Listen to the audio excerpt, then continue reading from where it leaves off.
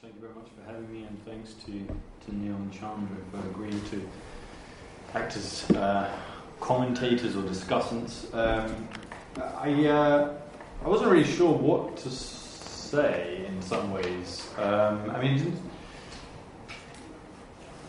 I decided almost to go back to a bit of some ideas that I originally had for sort of introducing the book in print, but which I decided that was far too kind of self-indulgent, and I took out. So instead I'm going to give you my self-indulgence now.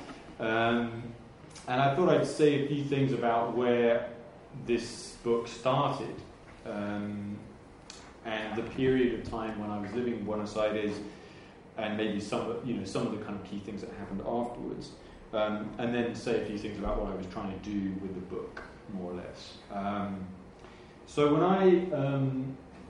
I arrived in Buenos Aires, I looked back at my passport yesterday, which is stamped on the 26th of October 2000. So really this book goes back to then, which is 17 years, which is really frightening, apart from anything else. And I arrived, and I got a taxi to where I was going to be staying with someone who I'd never met before. I didn't know. It was a friend of mine who'd offered me to crash on this floor. And the taxi driver spent a long time talking to me about the kind of crisis and the fact that the vice president was a guy called Chacho Alvarez who just resigned. I didn't know very much about Argentine politics. And he drove me past the Quinta de Olivos, which is the presidential residence, is a sort of northern suburb of the city, and there were all these signs outside, which I went back to photograph, which were basically all saying, this is for sale and up for rent and this kind of thing. So this is sort of, for me, it was my first experience of the kinds of protest and expressions and imaginative protest, I think, that would characterize my kind of 2.5 years when I was living in Buenos Aires and then the subsequent time after that.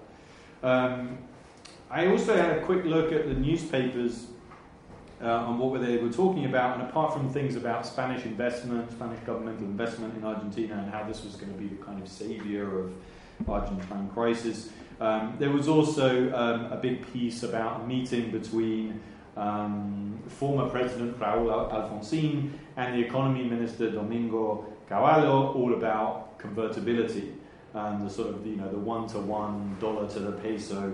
And Página 12 published their story under the title of El Caballo de Troya, which I thought was kind of amusing. And at the time, I very soon after arriving started translating stories for an online newspaper which was imaginatively called Diario Online, which I guess at that time people thought was kind of pretty radical. So that was interesting, I started learning about what was going on. But kind of quite quickly into 2001, when I started working as a teacher, basically I felt that a lot of my time was, when I was looking at the news anyway, was about strikes, in particular. And this for me was kind of a new thing. I wasn't a particularly politicized student here, and to see all these kind of strikes I found very interesting.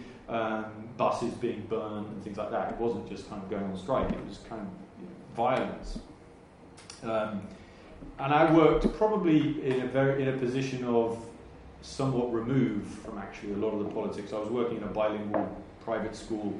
I had a reasonable income. I had pounds and all the rest of it. So I think I saw everything from a distance, even though I was living there. And in fact, when December 19th and 20th, 2001 took place, I was actually in the UK. So when all these kind of real protests and people being killed were taking place, I was in the UK at that point. And I was due to go back to Buenos Aires in 2002, and I did indeed go back. And I found, by that point I had quite a lot of friends, and I really felt that the city had a very strong sense of solidarity at that point. So despite the crisis, despite the violence, despite the pressure, despite the deaths and everything else, a lot of the things that I saw were about people helping each other out and personal friendships, as well as just kind of general sense of solidarity. in barter markets and marches and all of these things, which were in part about protest, but in part they were about bringing people together. And I did feel that there was a sort of sense of solidarity. My friends would talk about maybe 2, 3, 4 years after that, how that sense of solidarity had sort of dissipated. In 2002, I also started going to, on Saturdays, because I kind of wanted the stimulation, I used to turn up to the Facultad de Filosofía y Letras, Puan, and I used to turn up and go to Literatura Argentina 2, which was currently at that time being taught by Beatriz Sapo. So I was going along as well and hearing one of Argentina's preeminent intellectuals lecturing for free. I just turned up and sat in the back of these kind of smoke-filled lecture theatres, and followed the series of readings. And I was, we were reading things like Sayer, Piglia, Chefek, Cortázar, Borges, Matilda Sanchez. And so this was also for me an important moment, because these were all, the theme was the city, particularly Buenos Aires. And these pictures, well, the one on the right is taken in Puan, and these are the kinds of things that were being graffitied around the place at that time, right? So you can't really see these so well, but this is Congreso, Duale Motherfucker, and other kinds of other inspirational things. This is in Ciudad Universitaria, where this is a reference to 2 of the people who were killed during the protests in 2001. And these are also both taken in Juan. And around, although I wasn't going to say too much about it, but around all of this, there was also a sense of kind of memory politics as well. And here, use of silhouettes was kind of a big thing I was seeing a lot of when I was there. So for me, that kind of intellectual experience was very important in terms of trying to refine my thinking about what I was doing there and the way I could start thinking about it. So when I went back to the UK to do an MA, I started working on new Argentine cinema with a particular focus on the city. And then when I moved into the PhD, I started including other cultural texts, literature, photography, comics, art, music, and I was trying to get a sense of that cultural patchwork of the kind of urban experience, in a way, at least the way I was experiencing it, this kind of accumulation of different things from kind of all over the place.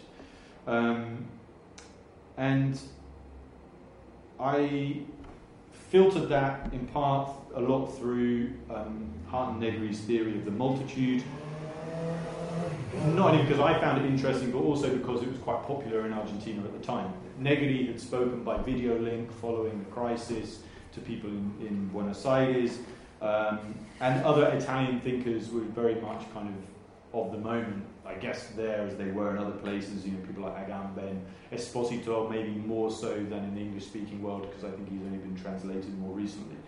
And I saw Agamben present in Buenos Aires, I think, in 2005. So he was kind of a big figure at the time. But when I completed the PhD and through the sort of various revisions to what became the book, I became more interested in the idea of commons, in part sort of following on the back of the last volume of Hart and Negri's sort of trilogy, but also reading things like Peter Lindau's book on Magna Carta, which I think is an excellent book, and I found it really kind of helpful. And during this period of revising the book, also lots of things were happening in Argentina that I couldn't kind of keep pace with. So Nestor Kirchner elected in 2003. For me, a big event was the Cro-Magnon nightclub fire in 2004, right in 2004. That's a picture that I took where there was this kind of impromptu shrine that sprung up in Plaza Once, and these are references to that, as well as to... I thought it's an interesting photograph because it's a sort of mixture of different memory politics coming together. So hijos and scratch, they're kind of linked to scratches and things like that at the top, and then here this is a reference to the Cro-Magnon fire. And then Cristina being elected in 2007, and also the election of Mauricio Macri to the mayorship of Buenos Aires in 2007. So I felt like I couldn't really keep up with all these kind of changing events. So I decided that I would focus mainly on things up to the kind of early years of the Nestor's presidency. So basically the book covers more or less 1976 up to about 2005, more or less. Even though some of the texts that I looked at were published a little bit after that as well, but we're kind of looking backwards. So the three main things that I wanted to do with the book were, on the one hand, give a sense of how urban imaginaries can construct dialogues with urban realities. So how does culture, in terms of representation, or how does it dialogue with material and concrete places and events and social groups and history? I wanted, on the next level, I wanted to think about how communities could form around and through the city, particularly through the theory of the commons, and here both in a kind of negative and a positive sense. Okay, so I wanted to think about how commons could be something constructive and inclusive, but also how it could be something almost destructive and exclusive in different senses. And linked to that was this desire, in a way, and I think certainly one of the criticisms that you could level at the book is that if I wanted to try and say that the Latin American city was not kind of as divisive, as violent, or as fragmented as the way it's generally portrayed, I think that's in part because I was looking at that particular city, right? I mean, I think certainly you could look at other cities where that argument might be harder to make. But in any case, that was one of the things I was trying to do. And then the third thing I wanted to do was express my own sort of passion for this particular place and the things that it produced, but particularly through the idea of, if Buenos Aires is a city which traditionally has seen itself as a space of kind of order and reason, you know, if you go back to Adrian Goleric's idea that the city would plan itself out before it was built, this is actually a place for me that came alive more in its kind of incompletion and its gaps and its kind of fragments and its kind of layerings of different times, and that if you kind of put them all together, you'd actually come up with something that was quite kind of impassioned and interesting and engaging. Yeah, so those are the things I was trying to do with the book. So I think at that point I'll pass over to Chandra to respond. Excellent. So yeah, that was the last picture. Perfect. Well, great. It's such a pleasure to be here this evening and to be part of this book launch. Just on one hand, it's great to celebrate the publication of a friend's book, which is the culmination of so many years of research and thinking and writing and just work that we all know so well. And then on a purely personal level, it was really fun to be able to return to Buenos Aires, which is the city where I started my own research on urban culture in Latin America just over a decade ago. And despite having moved on to other cities and cultures across the region, Buenos Aires really took up a foundational position in my understanding of Latin American cities. So it's from somewhere, from a position somewhere between familiarity and distance, and perhaps tinged with a bit of nostalgia, which feels very apt for reflecting on Buenos Aires, that I read this book. And there were two aspects of the work that really jumped out from the text, and I thought I'd focus on those two today. So the first, I was struck by the impressive breadth of materials covered by the book. So when I first got it and kind of picked it up to begin reading, I flipped it over to read the back blurb, as you do, to kind of get an idea of what I was in for. And there was a sentence here that describes its content that says, it explores a hugely diverse set of works, including literature, film, and comics. So I thought, okay, great. Multimedia, interdisciplinary, hugely diverse. I'll take it with a grain of salt. We'll see. Maybe this is the kind of expression you need to use to kind of sell to a readership. But once I finished reading the book in its entirety, I was completely in awe at the diversity of cultural productions that James addresses and analyzes over the course of 7 chapters. So as James sort of hinted at, this ranges from what could be considered more classic materials of literature and film, especially those belonging to new Argentine cinema, but it also extends out to emerging fields of study with an entire chapter dedicated to graphic novels and comics. And it's these sort of elements that really position the book at the forefront of cultural studies trends. And then quite distinctly complementing these other works, there's also 2 chapters that address different forms of music, so including rock barrial, which is kind of a localized version of rock nacional, that is so emblematic of Argentine musical production, and also reaches out to newer forms of music with cumbia villera, which emerged in the shanty towns and kind of urban peripheries of the greater metropolitan area, but has steadily become a soundtrack of the entire city in the last decade or so. At several chapters also integrate a more performative and visual approach to cultural analysis. So in discussions about memory in the post-dictatorship era, the book opens out to address several iconic art actions that took place, including the siluetazo in the 1980s, and then the escrache, which is a performance protest that really caught on during the 1990s and was led by the hijos, children of the disappeared, and featured a sustained artistic collaboration with several arts groups, including GAC, Grupo de Arte Callejero, and Grupo Etcétera, which is a street theater group.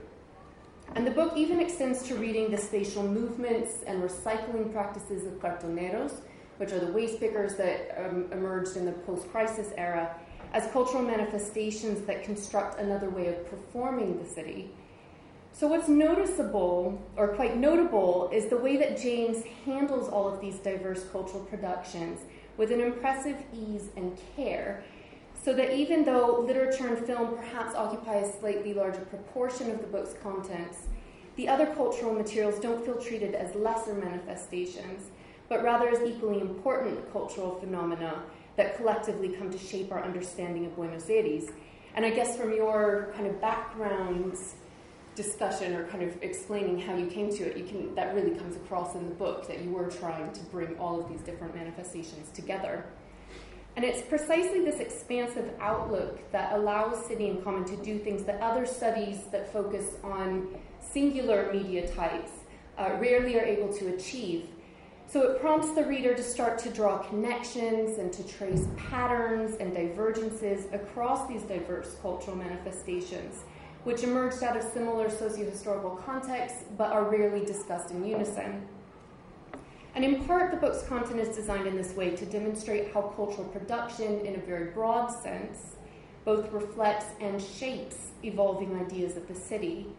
And this is achieved through a skillful weaving together of close readings of the text, while also recounting major historical moments and events that took place in Buenos Aires during the latter half of the 20th century, specifically the period, as James mentioned, between the 1976 military dictatorship through to the kind of aftermath of the 2001 crisis. And so out of these combination of these 2 dimensions of material breadth and detailed historical contextualization, the book, I thought, quite successfully walks the line of providing an excellent foundational text for those who might be new to Argentine cultural studies. So say, it could be used very well, I think, in like undergraduate course books and things, while also offering enough novel materials to pique the interest of those who are already familiar with this area. And that's quite a tricky balance to achieve and impressive to achieve so well.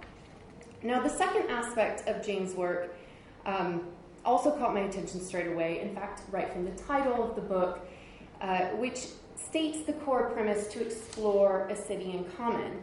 And in the opening pages, James outlines this position, and so I'm just going to read here, literally from page 1. So here, some would have us believe that dystopian cityscapes are our only urban future. Violence, fragmentation, and fear dominate our urban imaginations and are inscribed into the material cityscape. For many urban dwellers and theorists, positive sites of commonality are simply no longer part of our increasingly conflictual formulations of urban territory. Without ignoring the pressing reality of urban fragmentation and its material and social impact, this book addresses some of the ways that cultural imaginaries can and do point toward alternative urban futures, because beyond such discord, disaffection, and enclosure, the urban remains a privileged site of links, connections, and encounters that exist alongside and sometimes undermine the divisive and alienating trends of the city. Such encounters are the basis for what I call the city in common. So, after reading the book's introduction in full, I couldn't help but find myself feeling like, oh, how refreshing. This is a very different approach to Latin American cities that seems kind of founded in some root of an overt optimism and defiant positivity. And so moving away from the discussions of cities of walls or fragmented and fractured cityscapes that have come to dominate with some justification urban studies in the region. Instead, City in Common proposes to approach the city by way of social inclusion, by pursuing elements that urban residents have in common through community, and by what draws people together. Yet as one progresses through the chapters, the concept of City in Common reveals itself to be not quite so straightforward and not quite as rosy as this initial presentation suggests. And I need to at least acknowledge that James does kind of point to this dilemma and these tensions very early on in the book. So it was certainly my own projection of wanting a refresh and positive vision more than necessarily James stating that it was going to be that way.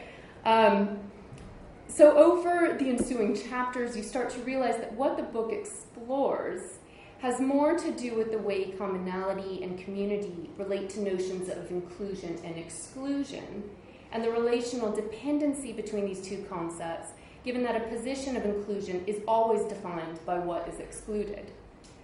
Thus, the proposal to examine Buenos Aires through a lens of inclusivity can perhaps be better understood not as a rejection of fragmentation and fear, enclosure and exclusion, but as a determination to approach and understand these urban processes from a different yet equally definitive angle. Because by understanding how notions of inclusion and commonality are defined, particularly when taking the form in gated communities or shanty towns as extreme forms of what James calls the exclusive commons, then we can start to imagine different formulations of inclusivity that extend beyond these perceived barriers within the city. And indeed, the tensions that emerge between different conceptions of communal identity raised by the different cultural productions that James analyzes points to a question that lies at the heart of this book, asking how can we imagine a collective urban identity that bridges the many types of divisions marking the urban geography and the social body of Buenos Aires as a result of successive moments of change and crisis. Now, as for the details of what James concludes about the successful realization or not of a city in common, I will simply say that you should all read this excellent book for yourselves. And off to you.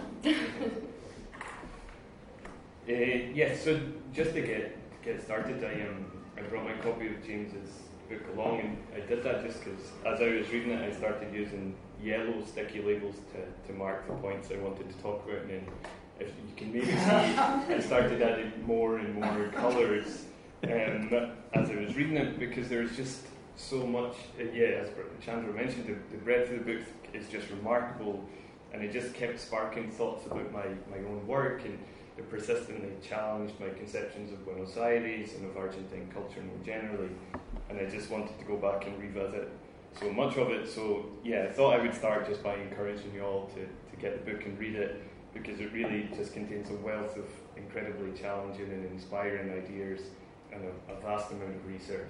It's really impressive.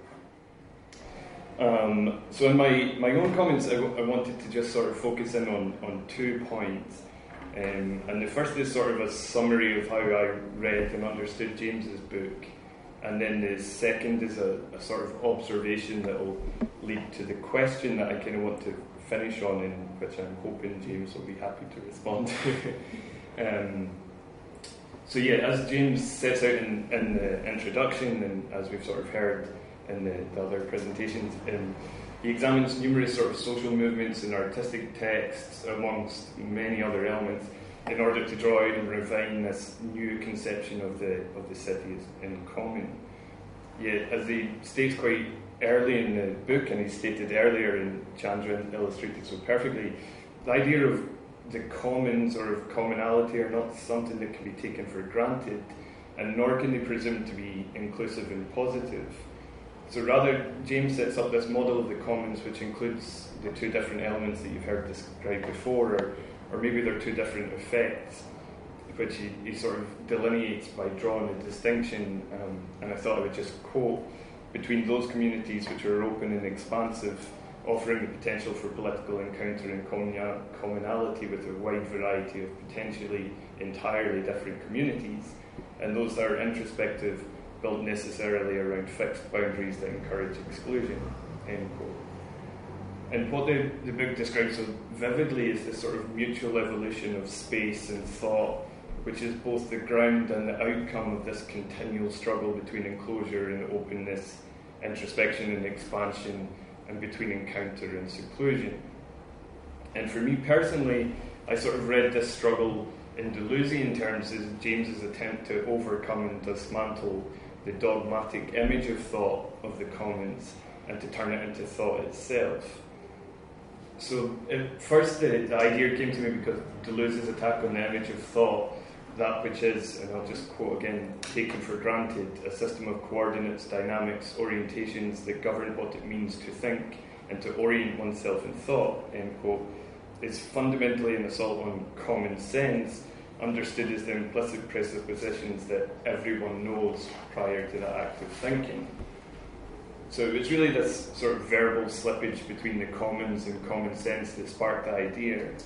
And then I basically read James's book as an attempt to challenge our presuppositions about what it means to live in common, and then to make the concept of the common sort of strange and unusual, and by extension to make it sort of vibrant and new. And that's sort of to say that I read the James's book in Deleuze's words as an attack on the traditional moral image of thought, but also a movement towards understanding thought as self-engendering and as an act of creation. And the more I thought about it, the more appropriate it sort of seemed.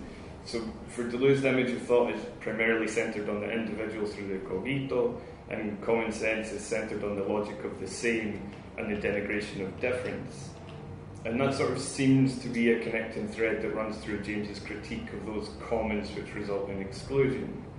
So just to provide a really simple example, those living in gated communities in Buenos Aires construct them around what they as individuals feel they have that is the same, such as wealth and social status, but that commonality emerges through the necessary subordination and abnegation of those that are different. But in contrast, and as James mentioned earlier, he sort of opens his book by invoking the multitude, sort of the unruly mass which comes together for an indefinite period of time and is precisely defined by the fundamental differences of its constituent elements.